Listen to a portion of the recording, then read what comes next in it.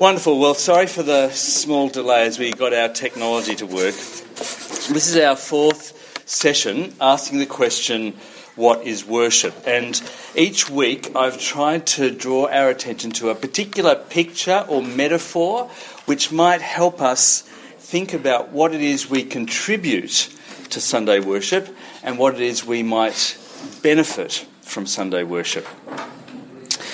This week, our theme is worship is a gym. For some of us, that will be an attractive image. For others on Sunday morning, not particularly attractive at all. So let me pray for us, and then I'll ask us perhaps to reflect on the last few weeks. Our dear God, Father, Son and Holy Spirit, we thank you so much for these weeks to talk and to listen and to learn, to reflect on our lives before you, and particularly our life in Sunday worship. So please help us again this morning. Give to us, as we don't deserve, that we might know better how to serve you in this world for Christ's sake. Amen. Okay, so perhaps some initial reflections on the last few weeks. Are there images or thoughts or questions which have arisen for you between Sundays?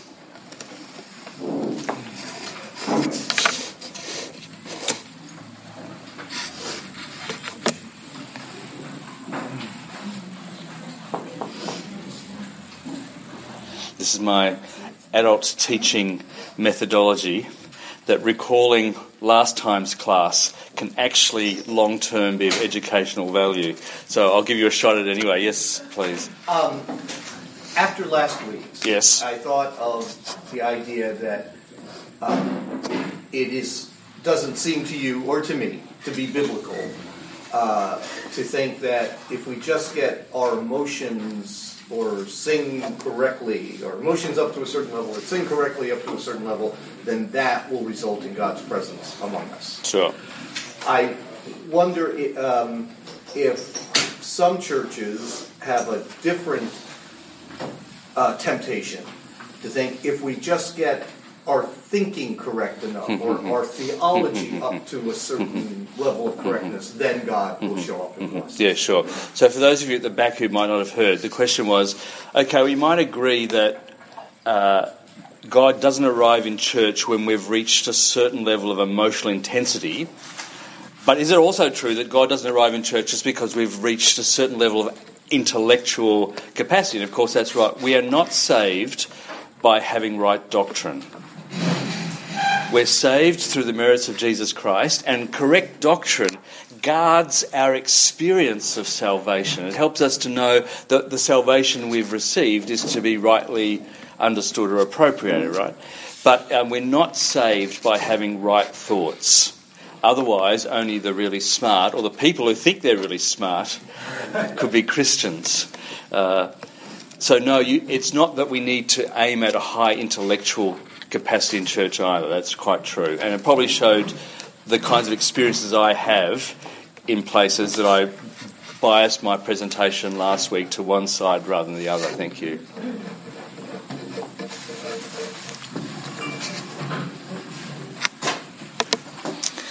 Well, this week our theme is the gym. Not that the word gym is used in the scriptures, as far as I can find, but you might like to share out loud some of the sporting or physical pictures of the Christian life which the New Testament, or indeed the Old, presents to us. So a time of open sharing. What are some of the texts or themes which pick up sporting or physical imagery? Yes. Running a race. We're running a race, which probably is Hebrews 12, right? We fix our eyes on Jesus, who's run the race before us. Yep.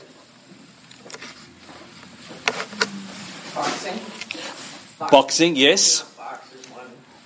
In 1 Corinthians 9, Paul says we do not box as though we're just hitting the air. Yep.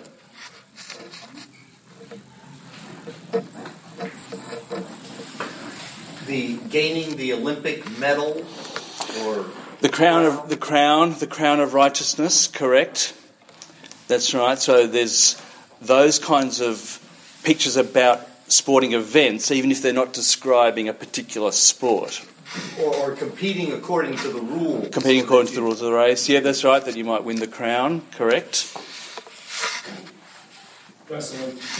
Wrestling, yeah, indeed. Like in Colossians 4 where Paul describes wrestling in prayer. And interestingly in that one, it's not... There's two different kinds of wrestling in the ancient world, and the wrestling that Paul's referring to in Colossians 4 is the close combat wrestling, the kind of every tiny manoeuvre is important in the bout, as every tiny prayer is important for the Lord. And there's a classic one that is actually my scene, that is walking according to the gospel, which is actually one of the most used images to describe the Christian life. It's not spectacular, and you might not think it's a sport, but in my world it's the most sporting I ever become. And it's a pretty important image because it's a slow and steady image. It's not fast and heavy exertion. It's kind of keeping on, which I think for most of us, right, is a pretty important reminder and image of what the challenges of living as a Christian. There's also in 1 Timothy, Paul describes us training, that is, godliness. To be trained in godliness has value in all things. Those physical sports might have value in some things.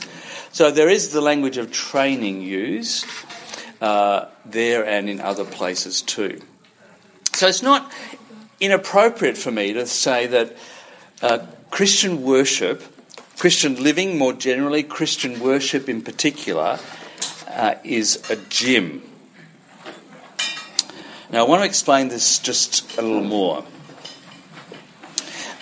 Brother, yes. Hey, where can I find out wrestling at in the Bible? Colossians 4, where Paul describes the believers as, or not even the believers, it might be one individual wrestling in prayer. The name of the person who's been praying wrestling in prayer escapes me. Also that we wrestle not. That we wrestle not? I see, I beg your pardon. Yeah, sure, that's right. Yep. But we take every thought captive, which might be a sporting imagery as well. Yes, thank you. Sure, great. And Jacob came out of that not so well off, right?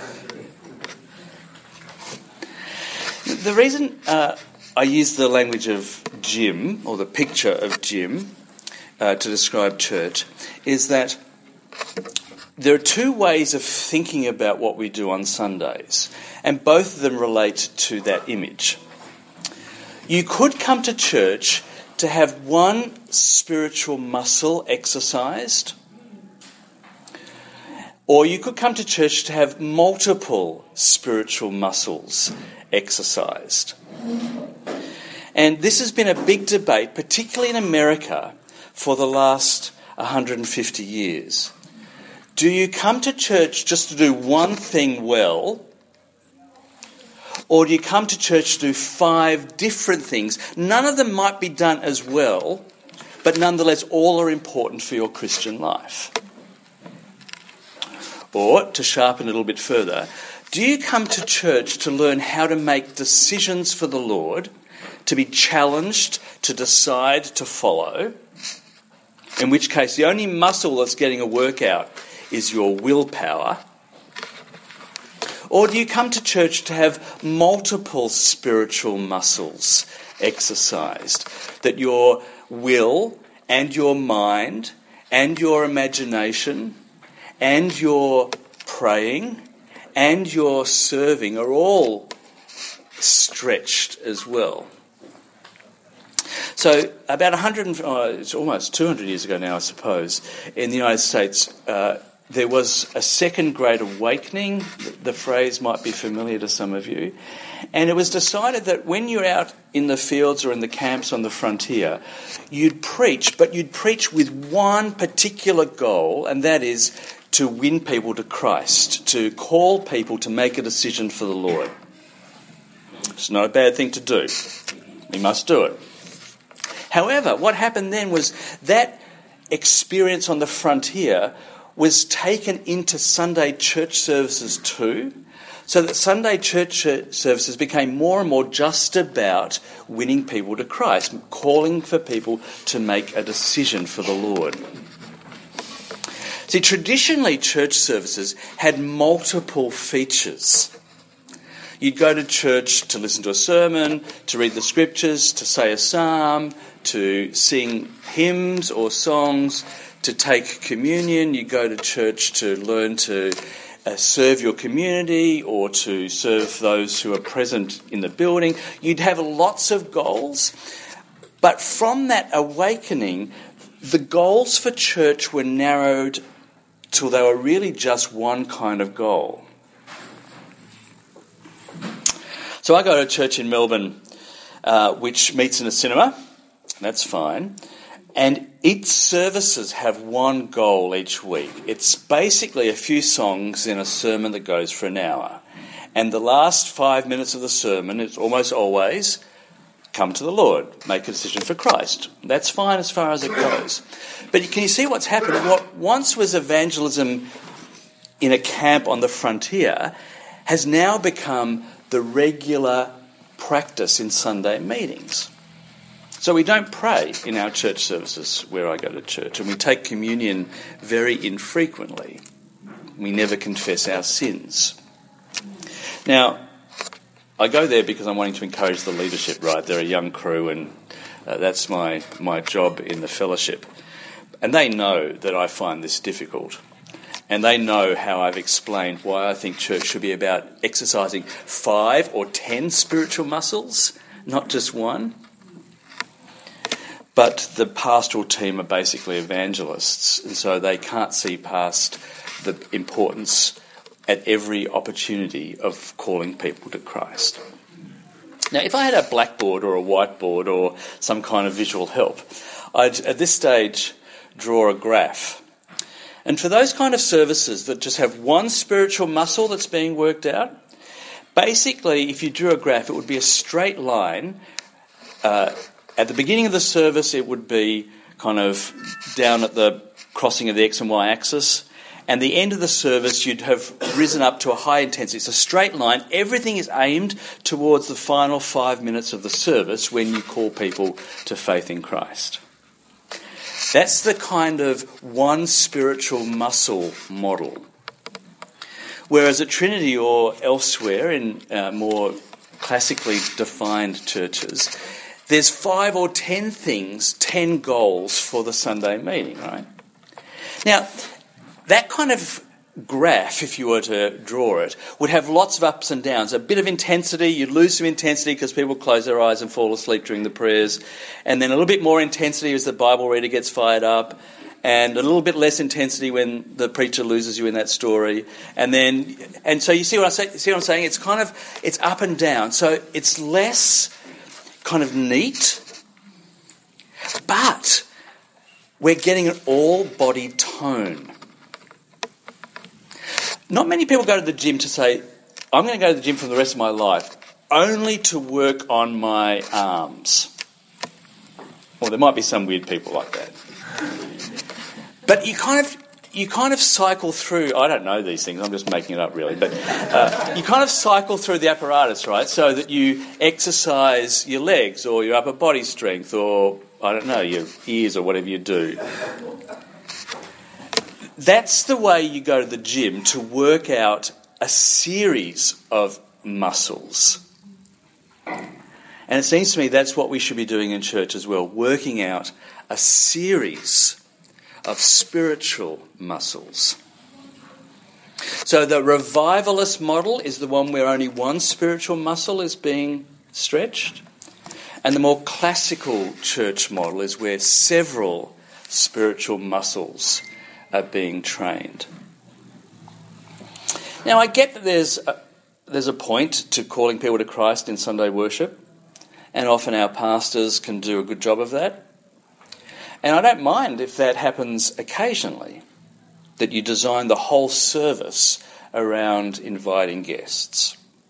However, it seems to me that our own life as a Christian is probably jeopardized. That's probably too strong a word. Our life as a Christian at least faces extra challenges if we're not exercising several spiritual muscles on Sundays. Can you see my point? There's, not for now, but there's also a handout in your packet there on something I wrote a few years ago on 2 ways to worship. Picking up this very idea, is worship about one spiritual muscle or several spiritual muscles, which you can read and over Sunday lunch. Let me make one more point and then I'll open for questions or comments. It seems to me that this idea that our Christian worship exercises several spiritual muscles picks up a theme throughout the Scriptures that our spirituality should be integrated. That each part of your life touches every other part of your life. Every area of your spiritual existence is going to impact other parts of your living. So, for example, on your sheet, in 1 Thessalonians 5:23, Paul prays that at the return of the Lord, the Thessalonian believers might be sanctified in body, mind and spirit. That all of them has to get ready for the Lord, not just their willpower, right? We remind in Romans 12 that Paul is asking for them to, he's encouraging them to think about their spiritual worship. And their spiritual worship involves their bodies. All of them, not just their willpower. In Matthew 22, Jesus asks us to worship the Lord with mind, soul and strength. And indeed in Acts chapter 2, when the believers assemble, they commit themselves to 4 things in their church service. Let me just get this right because I always forget the order. Acts 2:42. They devoted themselves to the apostles' teaching and fellowship, to the breaking of bread and the prayers. So they devoted themselves to teaching, Bible reading and sermon, presumably.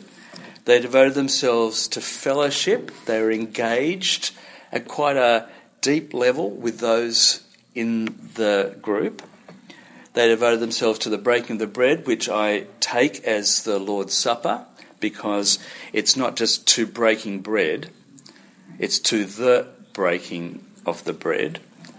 It's not like they became Christians and said, oh, we've got to eat now. We've never thought about eating before, but now we're Christians and we're turning up to Sunday worship. We need to break bread. No, of course they were eating before they were Christians. But now they're committed to the breaking of the bread together, to the Lord's Supper, and to the prayers, again with the article. I think they had a set form of prayers that they used, just like they did in the synagogue.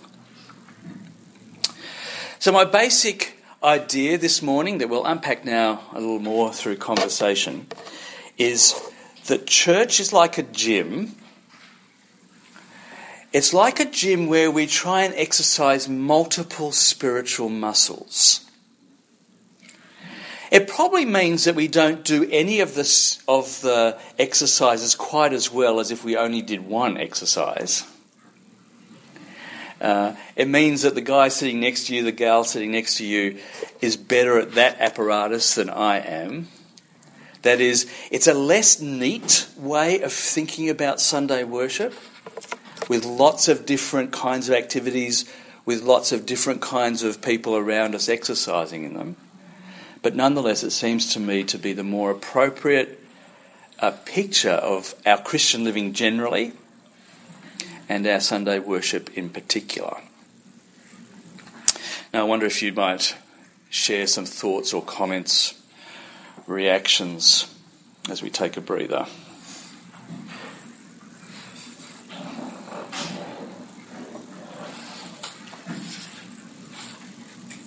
It strikes me that this exercising multiple muscles approach to worship is almost painting in an evangelistic way a more whole picture Interesting. of what it is to be a Christian. Interesting. Yes, of course. So there is a sort of hospitality and call innate in that. Implicit in them. Yeah, it's a great point that we could think that to do evangelism in church is only to have a sermon with a particular kind of last 5 minutes that calls people. But actually, it might be in our world also evangelism to show people what living as a Christian is like. When we say our prayers, or when we gather to eat and drink together in the supper, or as we lament. Yeah, thank you. That's a good point. It's a kind of narrow definition of evangelism as well. Yeah. What's your thinking on the importance or not importance of posture? Yeah, sure. In regard to our Sunday worship service. Yes, it's interesting that in some Pentecostal circles, kneeling has become a thing again, at least in Australia. I don't know how it works here. That's one example of posture where you reinforce with your body an attitude of spirit, and if the Lord is our master, then it's appropriate to kneel before him, that kind of thing. It doesn't do much for me, I must say. However, I understand that putting your body on the line and expressing in bodily terms what's going on internally might well prove valuable for some. And of course, Pentecostals might raise their arms in the air as well, and not just Pentecostals perhaps, which I'm not so used to doing, but there's nothing wrong with it.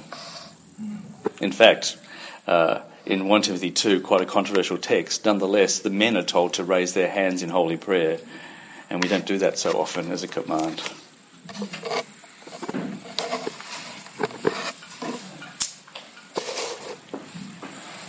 Please, brother.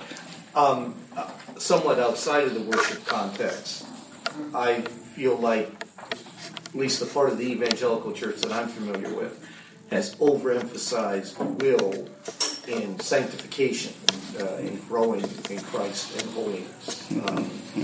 As if we just decide hard enough at this particular point, that will carry us through. Yeah, sure.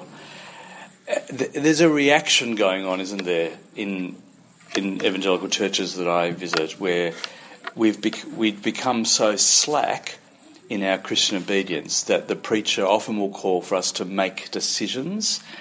But I think you're right, becoming more like Christ involves making decisions, but involves other facets of my walk as well. So we don't. It's not that we want to stop calling people to make decisions, because there's lots of commands in the Scripture that we just have to obey. Just obey it, okay? Because that's what the Lord says.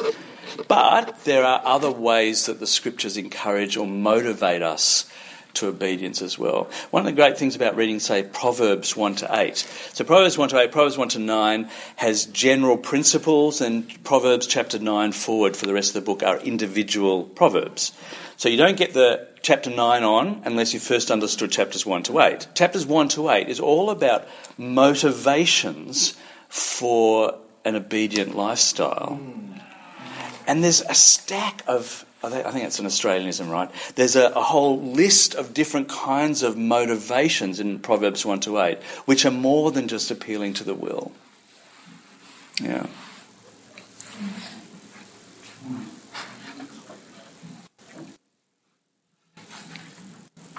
Sister. I'm thinking that the service that exercises all the muscles is like a panoply of colors. Yes. All different colors. Yep. That's what comes to my mind. Yes, sure. And you mentioned, I think it was last week, how you often think with pictures and with... Yeah. And I think that's right, that this is a multicoloured tapestry we're weaving. I think what happens, interesting, in churches that are more focused on calling for decision, is that they actually do use lots of colours in their building, literally with their lighting, or the. So I think there's a kind of compensation going on within the space, that there's more video production which will involve colours. There'll be actual different lighting gantries or ways of colouring the space itself. But you're right. It's a multicoloured way of thinking about Sunday worship. Yeah. I remember when I first started coming to Trinity, I'd come from a church that was much like what you described, not necessarily evangelistic, but just singing sermon. And when I first came here, I felt like I was given a feast. Interesting. On Sunday morning, and not just cookies and milk. Oh, how lovely! And there was I hope the pastors are hearing that. I think I've said. Yeah, sure. I felt so fed and Yes. nourished. Yeah, sure. And I think that's sort of what you're saying. Yeah, It's yeah. multi-level, Yep. many different things. That's right. The words in the songs or the sermon or whatever. Yeah. Yes, that's right. It's long term. I think it's actually better for our spiritual health to have those different, for the Lord to address us in different ways during worship. Yes, correct. Sometimes I do this. I run the chapel services every day where I teach at Ridley. And every so often when we have communion, I get people to bring in a whole lot of food and drink to put on the communion table. So some bottles of wine, some fruit, some cheese, some meat, to remind us that actually, though week by week the bread and the wine are kind of morsels, are very tiny morsels, nonetheless God is offering us eternally a feast, and that filling the table with other foodstuffs can perhaps remind us of what we're waiting for, and then at the end of the service get people to come and take away whatever it is they want. It doesn't happen very often, but it does happen often enough that we can be reminded of the feast that we've come to celebrate.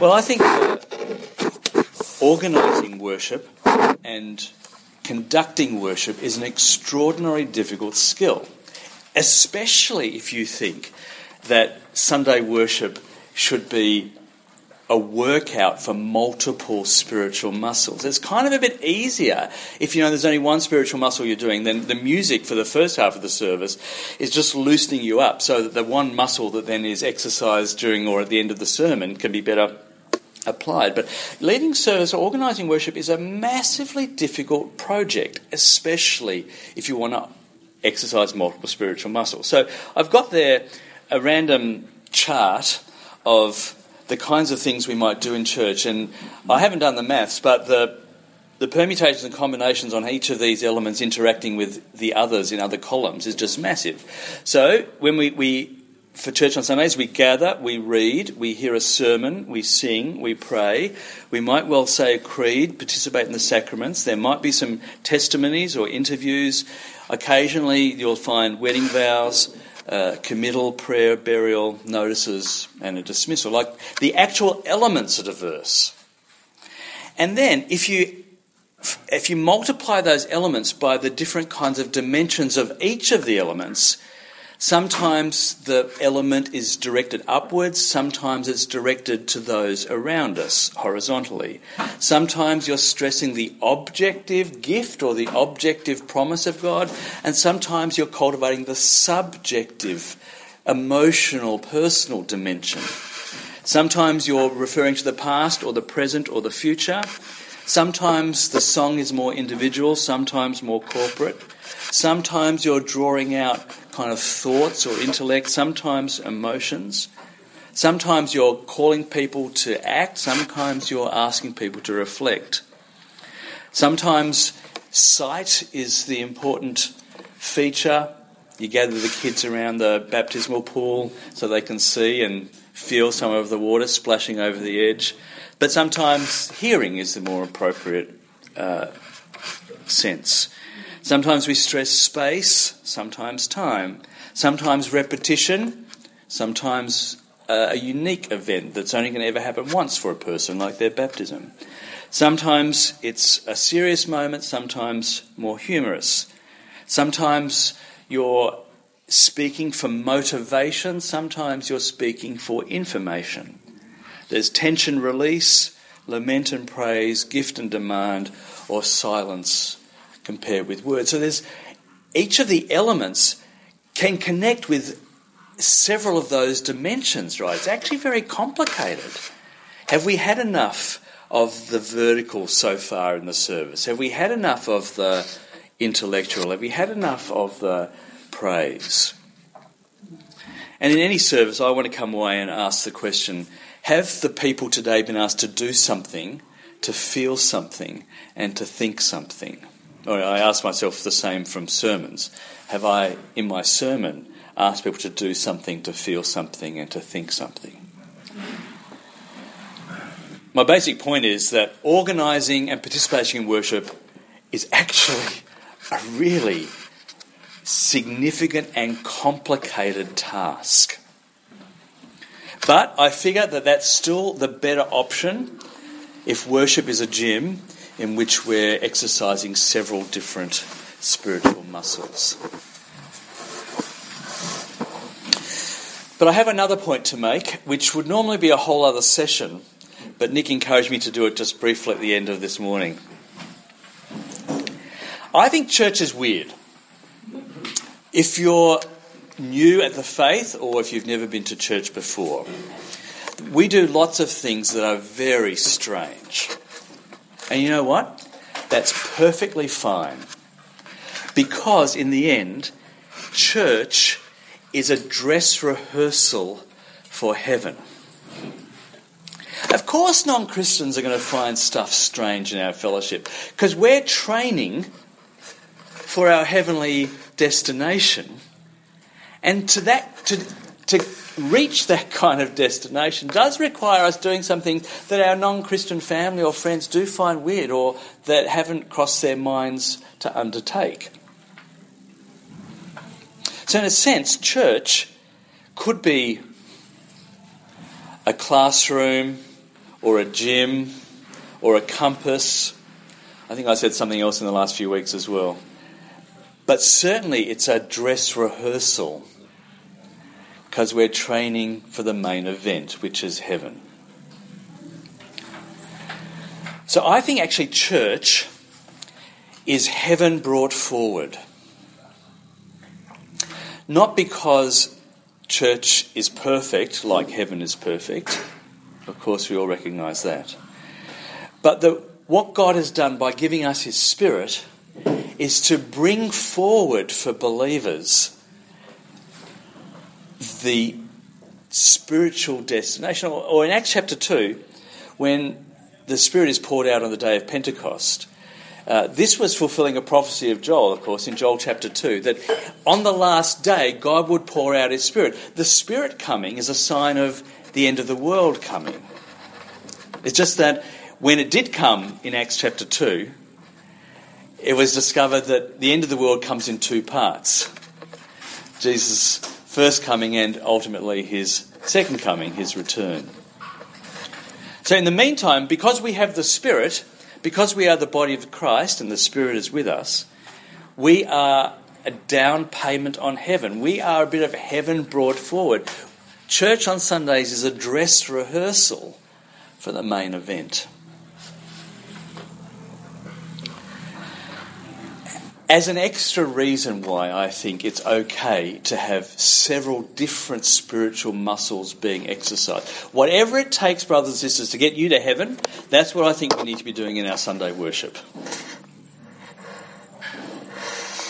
And so, because human beings are complicated, bodies and minds and souls and spirit, then I think it takes a number of different elements to rightly stretch us and exercise us for the main event. If I push back a little bit further, I'd say this. What's the purpose of the universe? Now this is kind of big for Sunday morning, right? Well, the whole purpose of the universe is for the Father to give a bride to the Son, and for the Son to return the bride as the kingdom to the Father. The whole purpose of the universe is for the Father to give a bride to the Son, and for the Son, according to 1 Corinthians 15, to give the kingdom back to the Father. So, if we are the bride, if the church is the bride that the Father gives to the Son, and we are the kingdom that the Son returns to the Father, then us, the church, are not just a sideline in God's plans for the cosmos. We are at the heart of God's purposes for the cosmos. Because we are the bride that he gives to the Son, and we are the kingdom that the Son returns to the Father at the last day. And if the church has that kind of eternal, deliberate role in God's purposes, then our Sunday worship, of course, has to reflect those big cosmic themes. We are the bride, and we are the kingdom. That's trying to back out from the nitty-gritty of particular elements in a Sunday service to remind us of the big story of the universe. Unbelievably, right, that we are at the heart of. It's extraordinary. Perhaps some thoughts or questions then.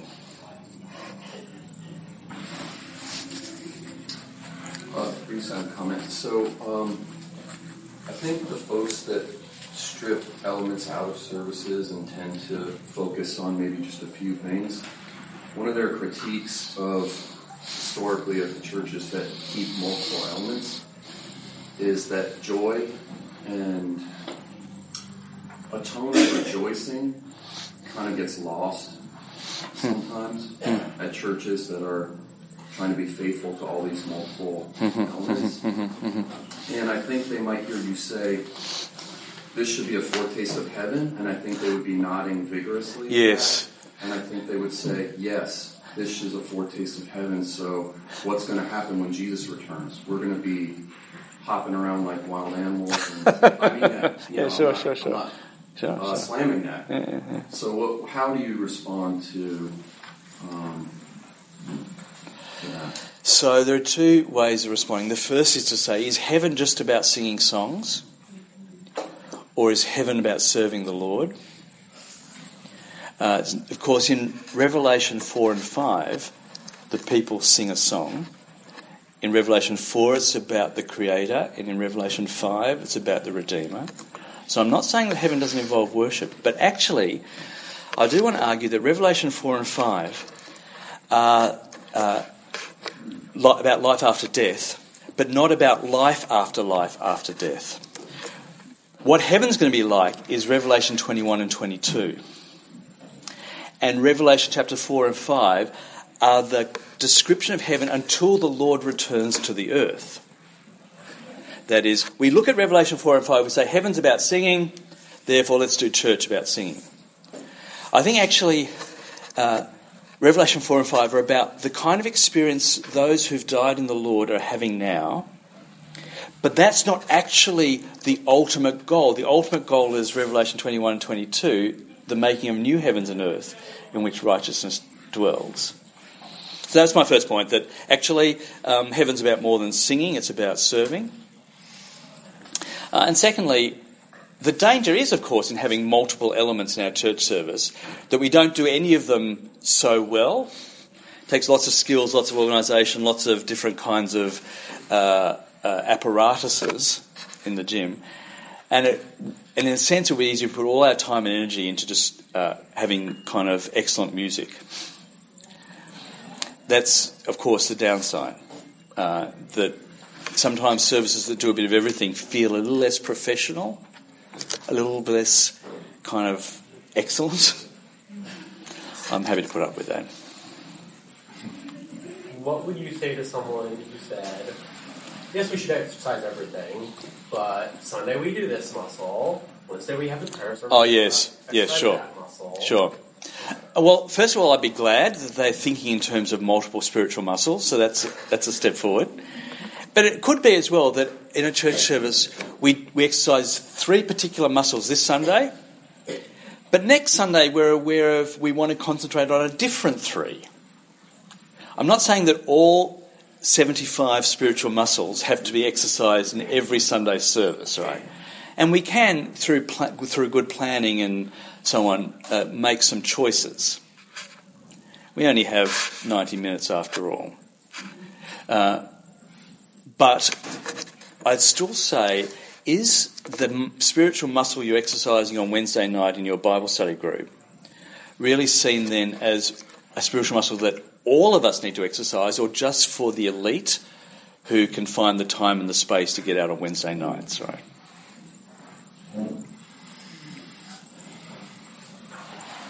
Yes, sir. There's 75 spiritual muscles. Where do you find this at? I could have said 78. I was just making it up. Because I back up what you say, going back to the Word of God. Yeah, sure. Everything there is true. Sure. Well, we can start making a list. I can't promise it'll be 75, but there's a whole lot of them there. Where can I find them? Start reading with Matthew chapter 1. But I don't want to finish this series of studies just talking about our Sunday worship. I want us to pray this hymn out loud together. We won't have music, but I think we can afford to say it out loud anyway, which reminds us that though we worship in church on Sundays, in the end, our worship in the world is of great importance to the Lord as well, as we pursue our heavenly goal, our destination in heaven. So let's say this hymn as a prayer out loud together. Forth in thy name, O Lord, I go, my daily labour to pursue. Thee, only thee, resolved to know, in all I think or speak or do. The task thy wisdom hath assigned, O let me cheerfully fulfil.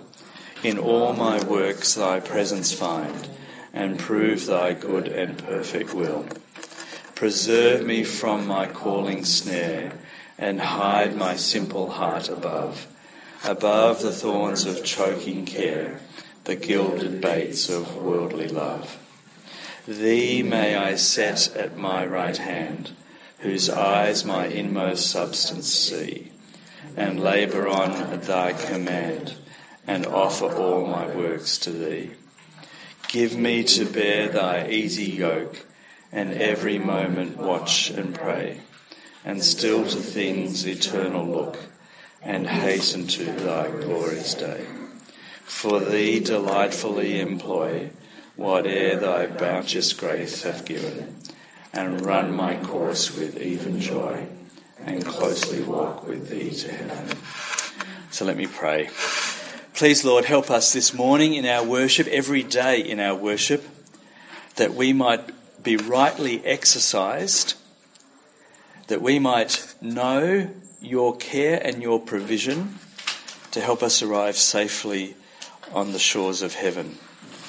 Thank you for these, my brothers and sisters at Trinity, and this opportunity to talk and to share. Please keep us safe in your word for your Son's sake. Amen.